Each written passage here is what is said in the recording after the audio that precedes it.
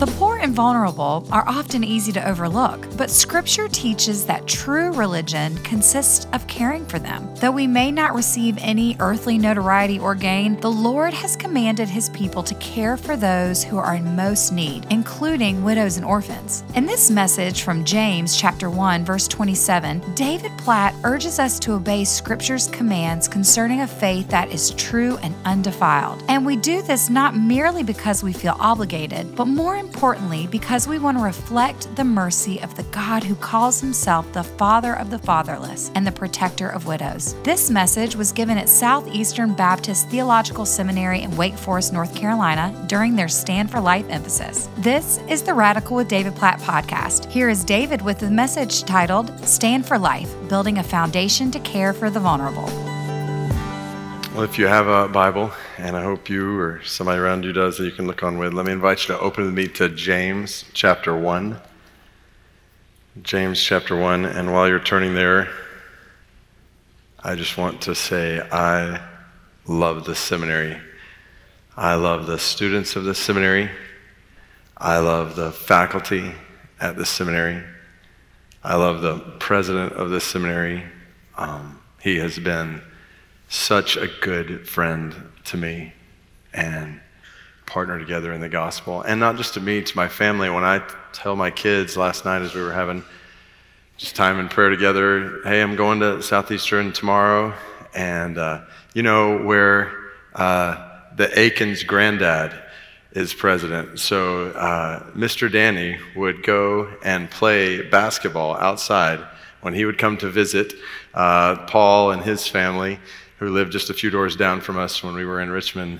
And Mr. Danny would go out there and do 1-on-3 versus Micah and two of my boys. And they remember, like, just terrorizing Mr. Danny on the basketball court. Like, totally, like, and he apparently allowed it to a certain extent. Like, no, you could foul as much as you want. And so they did. And so anyway, I praise God for His grace in this place, and the way His grace here is resounding to His glory far from this place. And it's pure joy and honor to be here, particularly as part of this Stand for Life emphasis on campus today. I know Dr. Aiken mentioned coming back tonight. I think there's coffee on the lawn at 6 o'clock out there, and just time to gather together. But then at 7, we'll come back in and think biblically about how to approach this issue of abortion in our country in our day. How do we respond biblically to legal decisions, and how do we engage biblically in political discussions? And I was asked to speak this morning specifically on building a foundation to care for the vulnerable. And my mind immediately went to James 1:27. So I'll put it up here on the screen. I hope you have it. You can follow along in the Bible. Religion that is pure and undefiled before God the Father is this: to visit orphans and widows in their affliction, and to keep oneself unstained from the world. There's so much here in one small verse. Let's just take it word for word. Religion. Is that up here? There we go. Religion.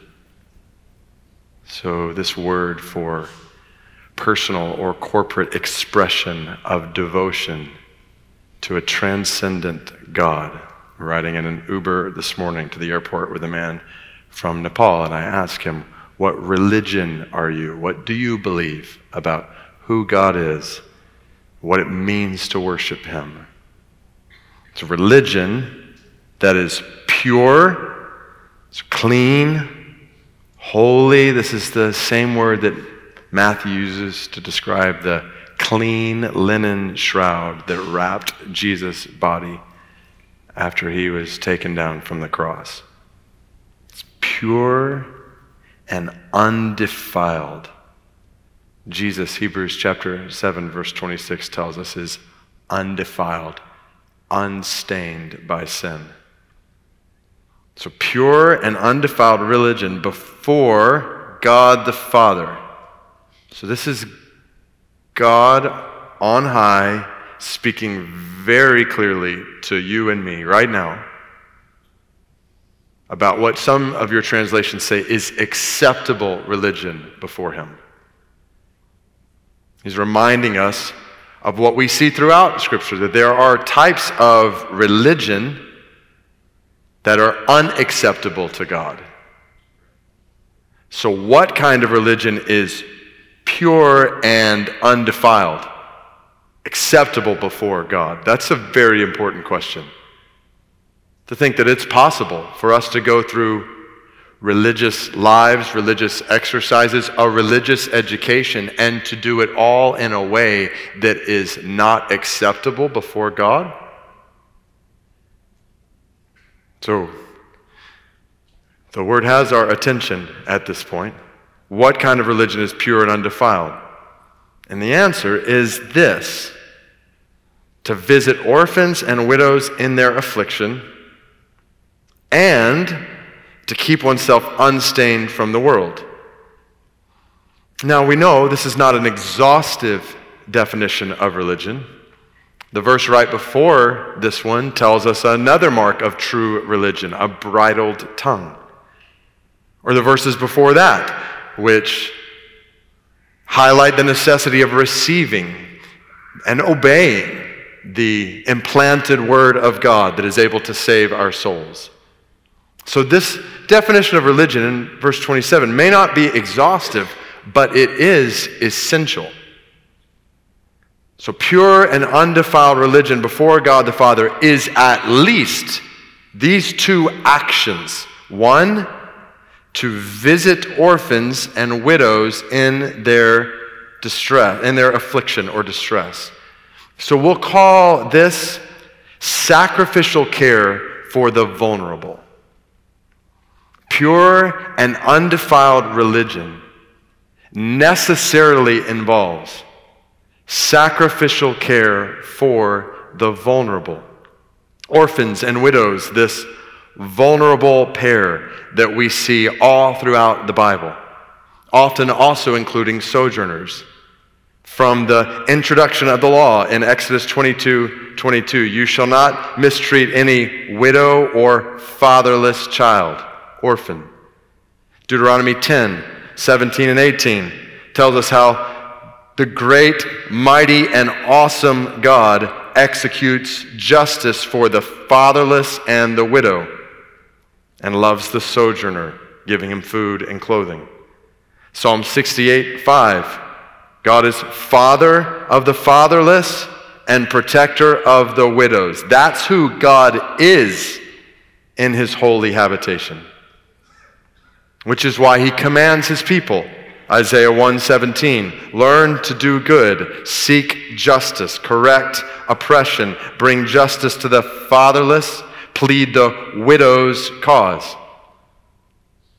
Jeremiah 22, verse 3, thus says the Lord, do justice and righteousness, deliver from the hand of the oppressor him who has been robbed, and do no wrong or violence to the resident alien, the fatherless, and the widow. Don't sit around debating justice as if that is somehow doing justice. Do it. Don't sit around debating oppression. Deliver the oppressed. And care for the resident alien, the fatherless, and the widow. So it's no surprise to come to James 1:27 and to see this pair yet again in God's Word.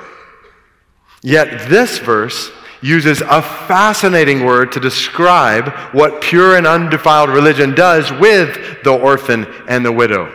It visits them. Now, what does that mean? What is God telling us to do? To stop in and say hello to them? Just came by to visit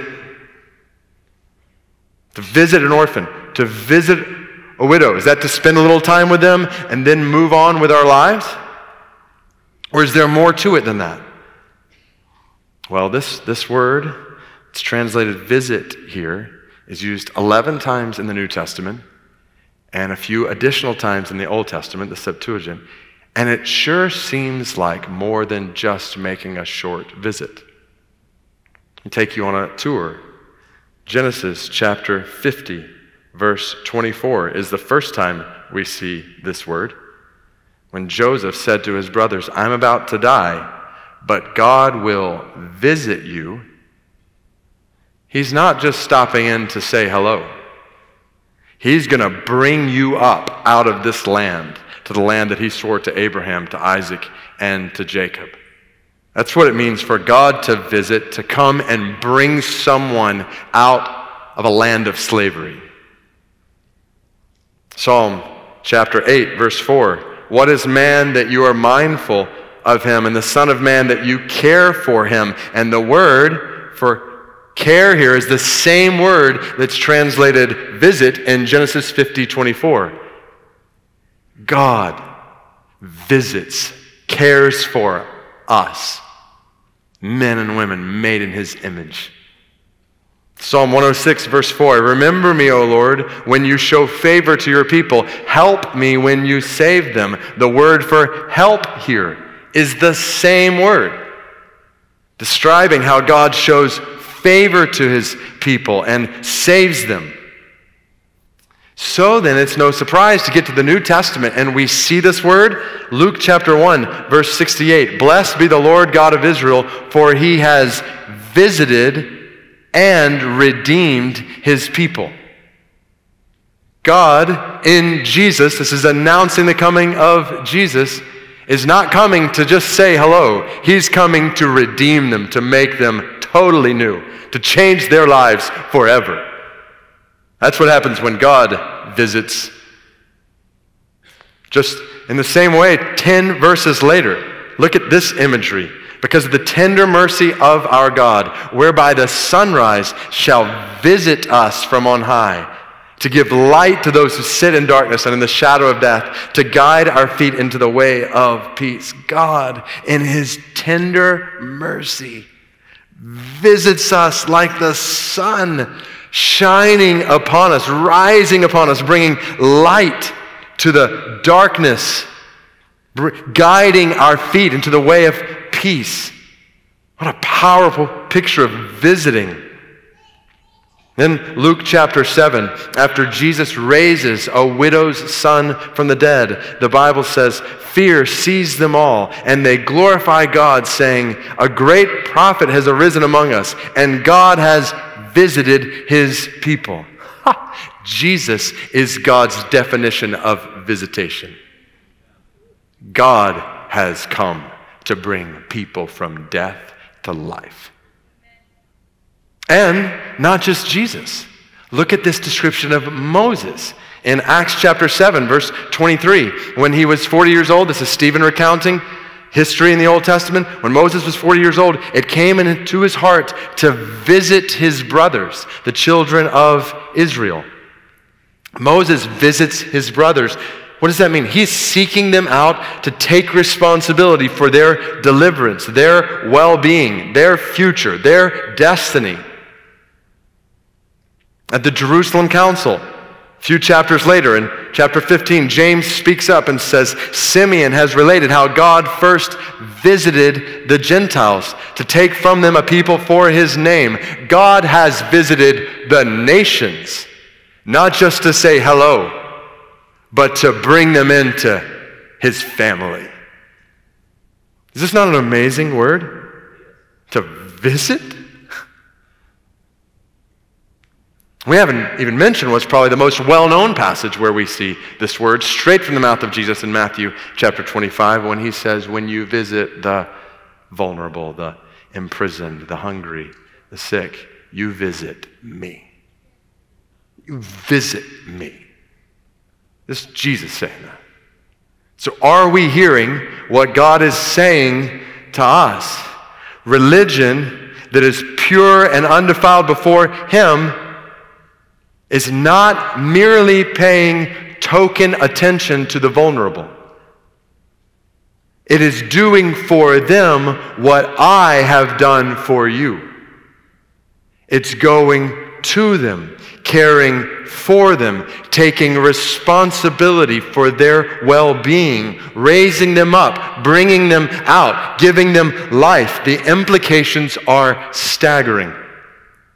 In a culture, in a country where millions of babies are vulnerable in their mother's wombs, where multitudes of children are vulnerable out of the womb, in need of moms and dads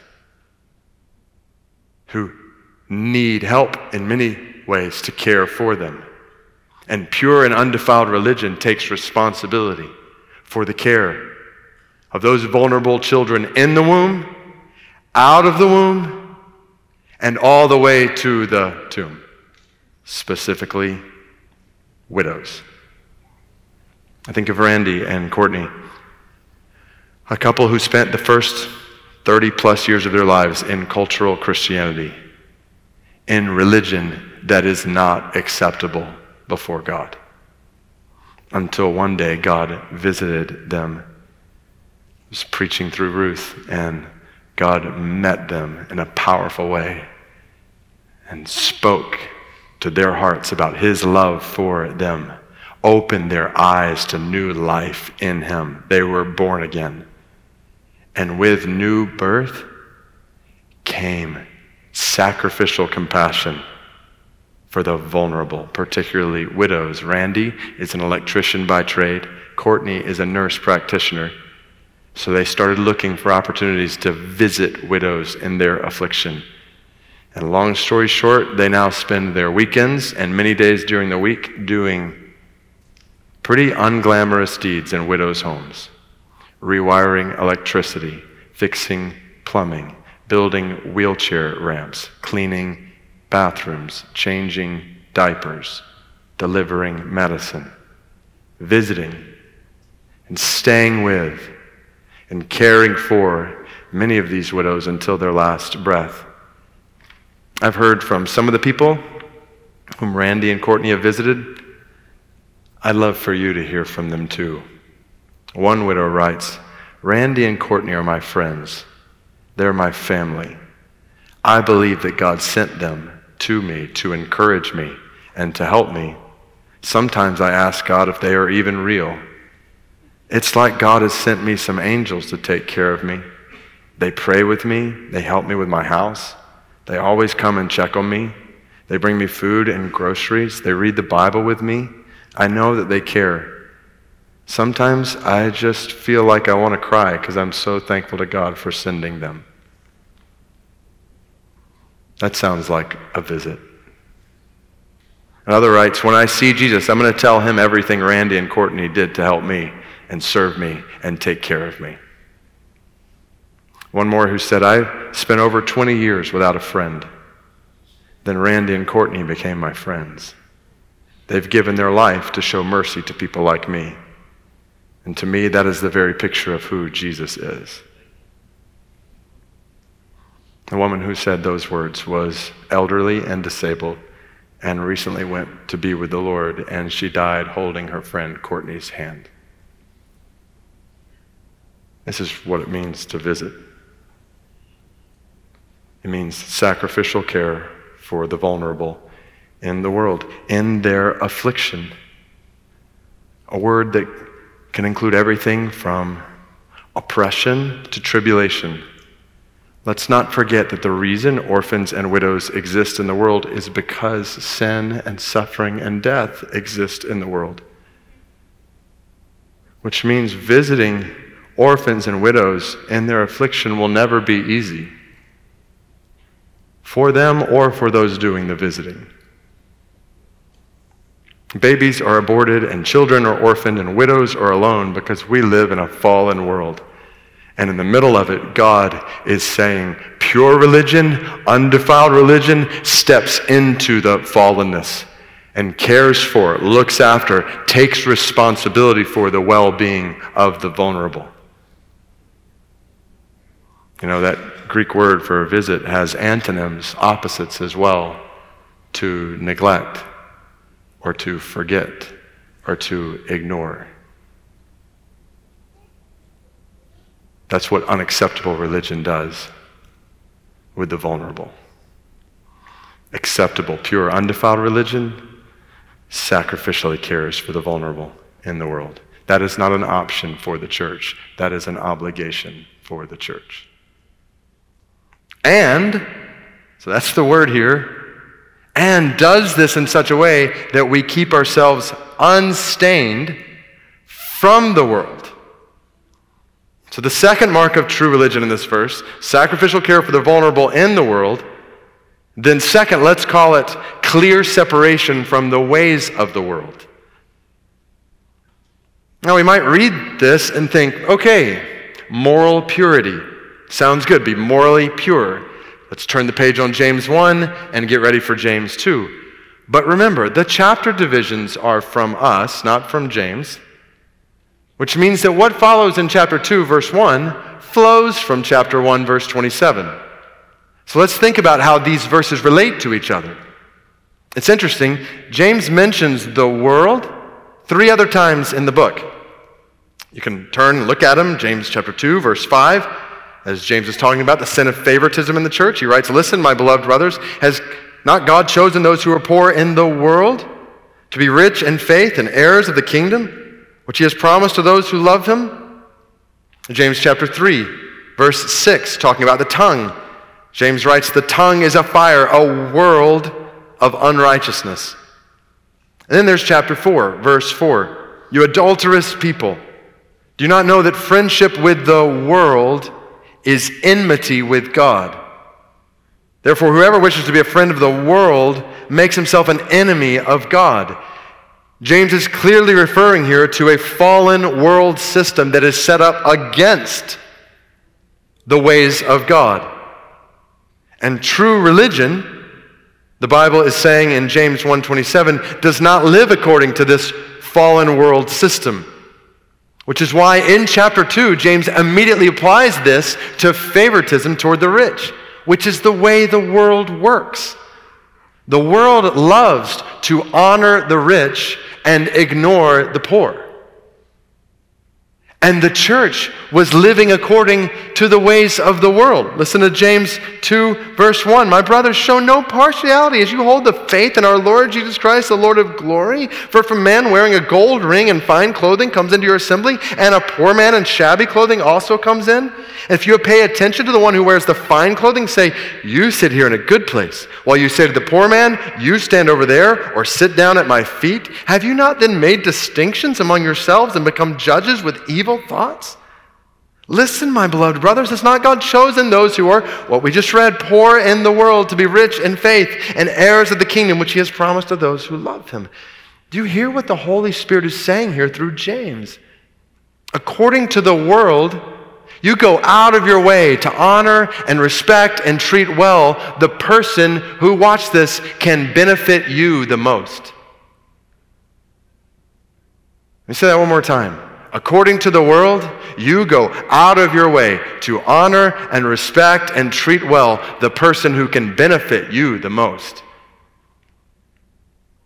But that is not true religion, unstained by the world. That is false religion, stained by the world. True religion, so make the connection with the first mark of true religion, sacrificial care for the vulnerable in the world. You go out of your way to honor and respect and treat well, to take care of those who this world would say benefit you the least. At which point we might be quick to think, oh, that was obviously a problem for the church then. Things are different today. But is that true?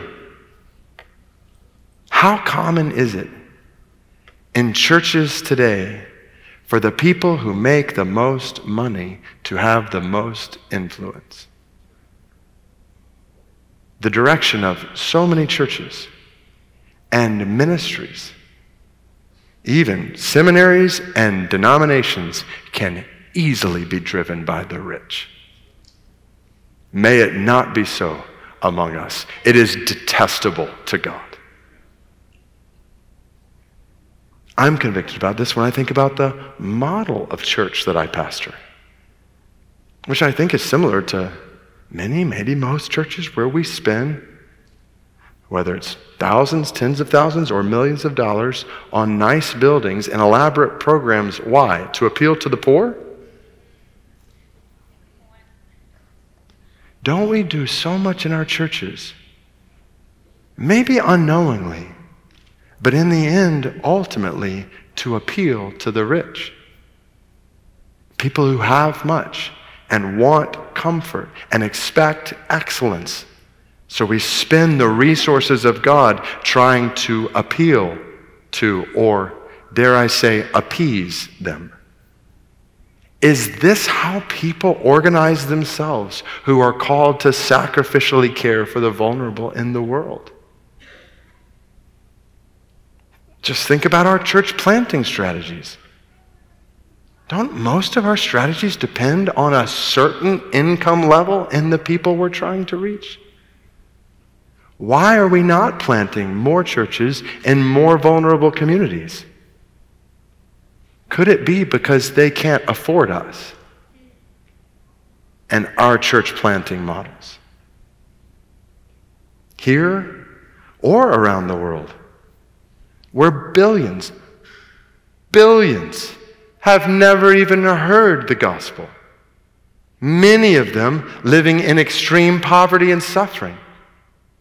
Why then do we spend millions reaching the rich around us and relative pennies reaching the unreached and impoverished far from us?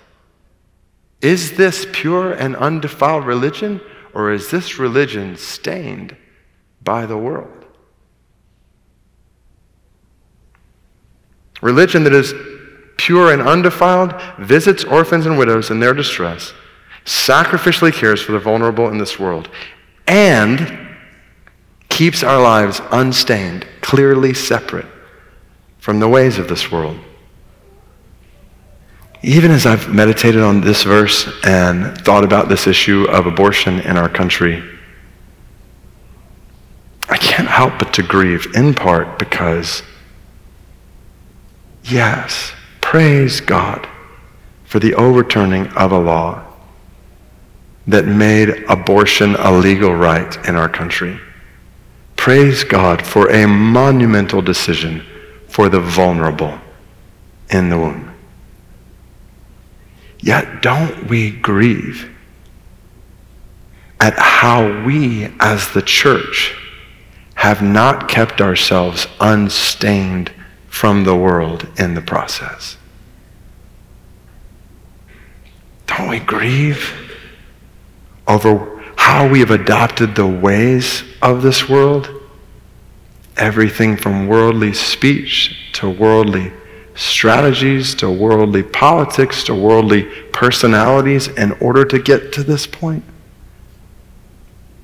God, help us to care sacrificially for the vulnerable in the world while maintaining clear separation from the ways of the world. So what does this look like in your life? Sacrificial care for the vulnerable that makes clear you're not living according to the ways of this world. What does this look like in your family? What does this look like in your church? I know that I and my family have much room to grow here, as does the church I pastor, but I so want to grow. I want this kind of religion, pure and undefiled, to mark my life and my family and the church I pastor and us together as the church before God our Father in this world in a way that reflects God our Father to this world. Isn't that the beauty of this whole verse? This is our God. What we read in Psalm 68 earlier, He is Father of the fatherless and protector of widows. That's who God is in His holy habitation. Do you see it? Sacrificial care for the vulnerable in this world. Clear separation from the ways of this world. Praise be to our God. Praise be to Jesus, who has come to visit us in our vulnerability. who has come to care for and deliver and save and redeem and take responsibility for our eternal well-being. Praise Jesus, completely unstained by the sin of this world, dying on the cross to pay the price for our sin, rising from the grave in victory over sin, so that we, orphaned by sin, might become sons and daughters of God. Praise God for the gospel. Praise God in the words of Hosea 14:3, in you the orphan finds mercy. So I read that and I think about my own story. Some of you have heard me share about how my wife Heather and I struggled and agonized through years of infertility, with God not blessing us with children in the way we desired, and how God used that journey to open our eyes to children in need. And I would have said at that point, as we began an adoption process, this is kind of second best, since we couldn't have children this way. And it's really interesting. Rick Morton, sitting down here on the front row here, who works with Lifeline, he was teaching at New Orleans Seminary at that time, and he was one of the first conversations my wife and I had about adoption, because they had just walked through an adoption process. Just full circle that moment hitting me right now. And we thought, this is kind of second best. We learned real quick, this is just as best. And the Lord led us to Kazakhstan, where we adopted our first son, Caleb. And we got back, and 2 weeks later found out Heather was pregnant. So what happens in Kazakhstan doesn't stay in Kazakhstan. So anyway, sorry. It's not appropriate. Not appropriate. It's just sitting right there, right? So anyway, fast forward. 9 months later, Joshua comes along. So Caleb and Joshua. We obviously knew at this point we were able to have children biologically, but we also knew we wanted to adopt again. We started an adoption process from Nepal that fell through after we'd been through that process for a while. We started another process from China. We adopted our daughter, Mara, from China, and then 3 months later got home, and Heather was pregnant again. And her doctor said, you adopt 4, you'll have 8. We were like, no. So we were joyfully content with 4 children until one night, a few years ago, we were going out on our regular date night, and we hadn't even planned on talking about adoption. Like, it wasn't even on the agenda at dinner, and it came up, and the Lord, the only way I can describe it is the Lord met us at that table and just told us we still had a lot of love left to give, and there were a lot of children in need of that love. And so we started an adoption process again from China, and we were 3 days away from going to pick our son up, JD, in January 2020, when we got a message that there was a virus in China, so we'd be delayed for a couple of weeks. Well, 2.5 years later, we're still waiting to go get him. So I have a son, a long way away from me, that can't wait to bring into our home and pray daily for God to open that door. But then a few months after that, Heather and I, we do the same Bible reading plan with our church family, and we were in Psalm 127. Children, a heritage from the Lord, blessed is the man whose quiver is full of them. And both of us just had the sense that even with adding JD to our family, that our quiver wouldn't be full. And both of us had this sense, how do I share this with the other? And so we both start praying, and then again it comes up as we're on a date, and it's what happens on date nights. So we start talking, like, I was thinking this, and so we came to the conclusion that God was leading us to visit another child in need. And so we started a parallel process from domestically through Lifeline, and fast forward to just about a year ago, a little less than a year ago. So Lifeline, a great gospel-centered ministry that walks alongside birth moms and helps them care for children whenever that's possible. When that's not possible or best, then helps them find a family that they can place that child with and relationship with that family. And so we got a profile sent to us about a birth mom.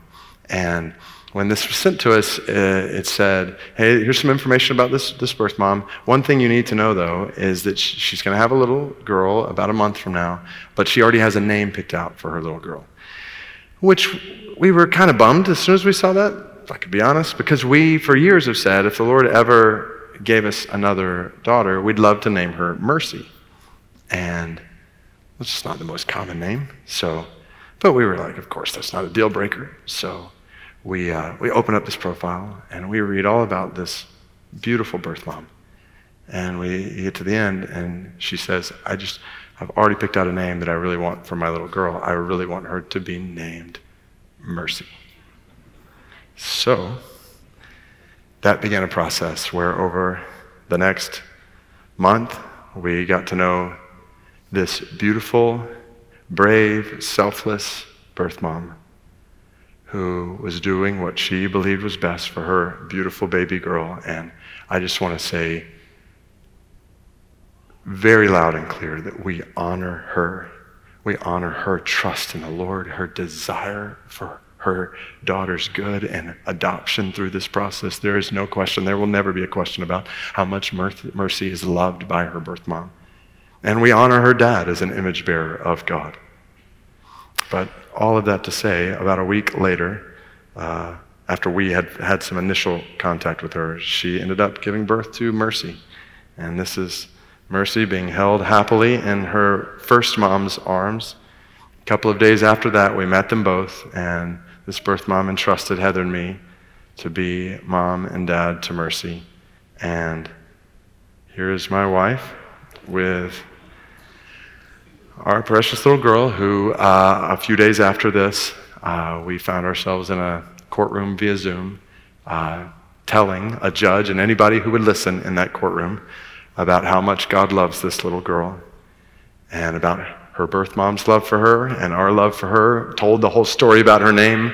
And by the end, the judge was like, well, you've got us in this courtroom in tears. And she pronounced that Mercy was a member of the Platt family. So this is one of my favorite. I've got about 5,000 other pictures that I could show you right now, but I will show you this. Just a little picture of the chaos in our home. So just the other night, I was given Mercy a bottle before I put her to bed, just singing over her, praying over her, peacefully looking up at me. So this was her looking up at me. When all of a sudden the rest of the family got home and came barging into the room, kissing all over her, playing with her, which led to this picture, where it's like she's thinking, just put me in the bed, like I was just about to go to bed. So, all this to say, I so want to live a James 1:27 life. And I want to lead a James 1:27 family, and I want to lead a James 1:27 church. And I have so far to go. I trust that's likely true for all of us. But it's worth it. Let's not settle for anything less than pure and undefiled religion before our God. Let's sacrificially care for the vulnerable in the world, and let's do so with clear separation from the ways of the world. Will you bow your heads with me?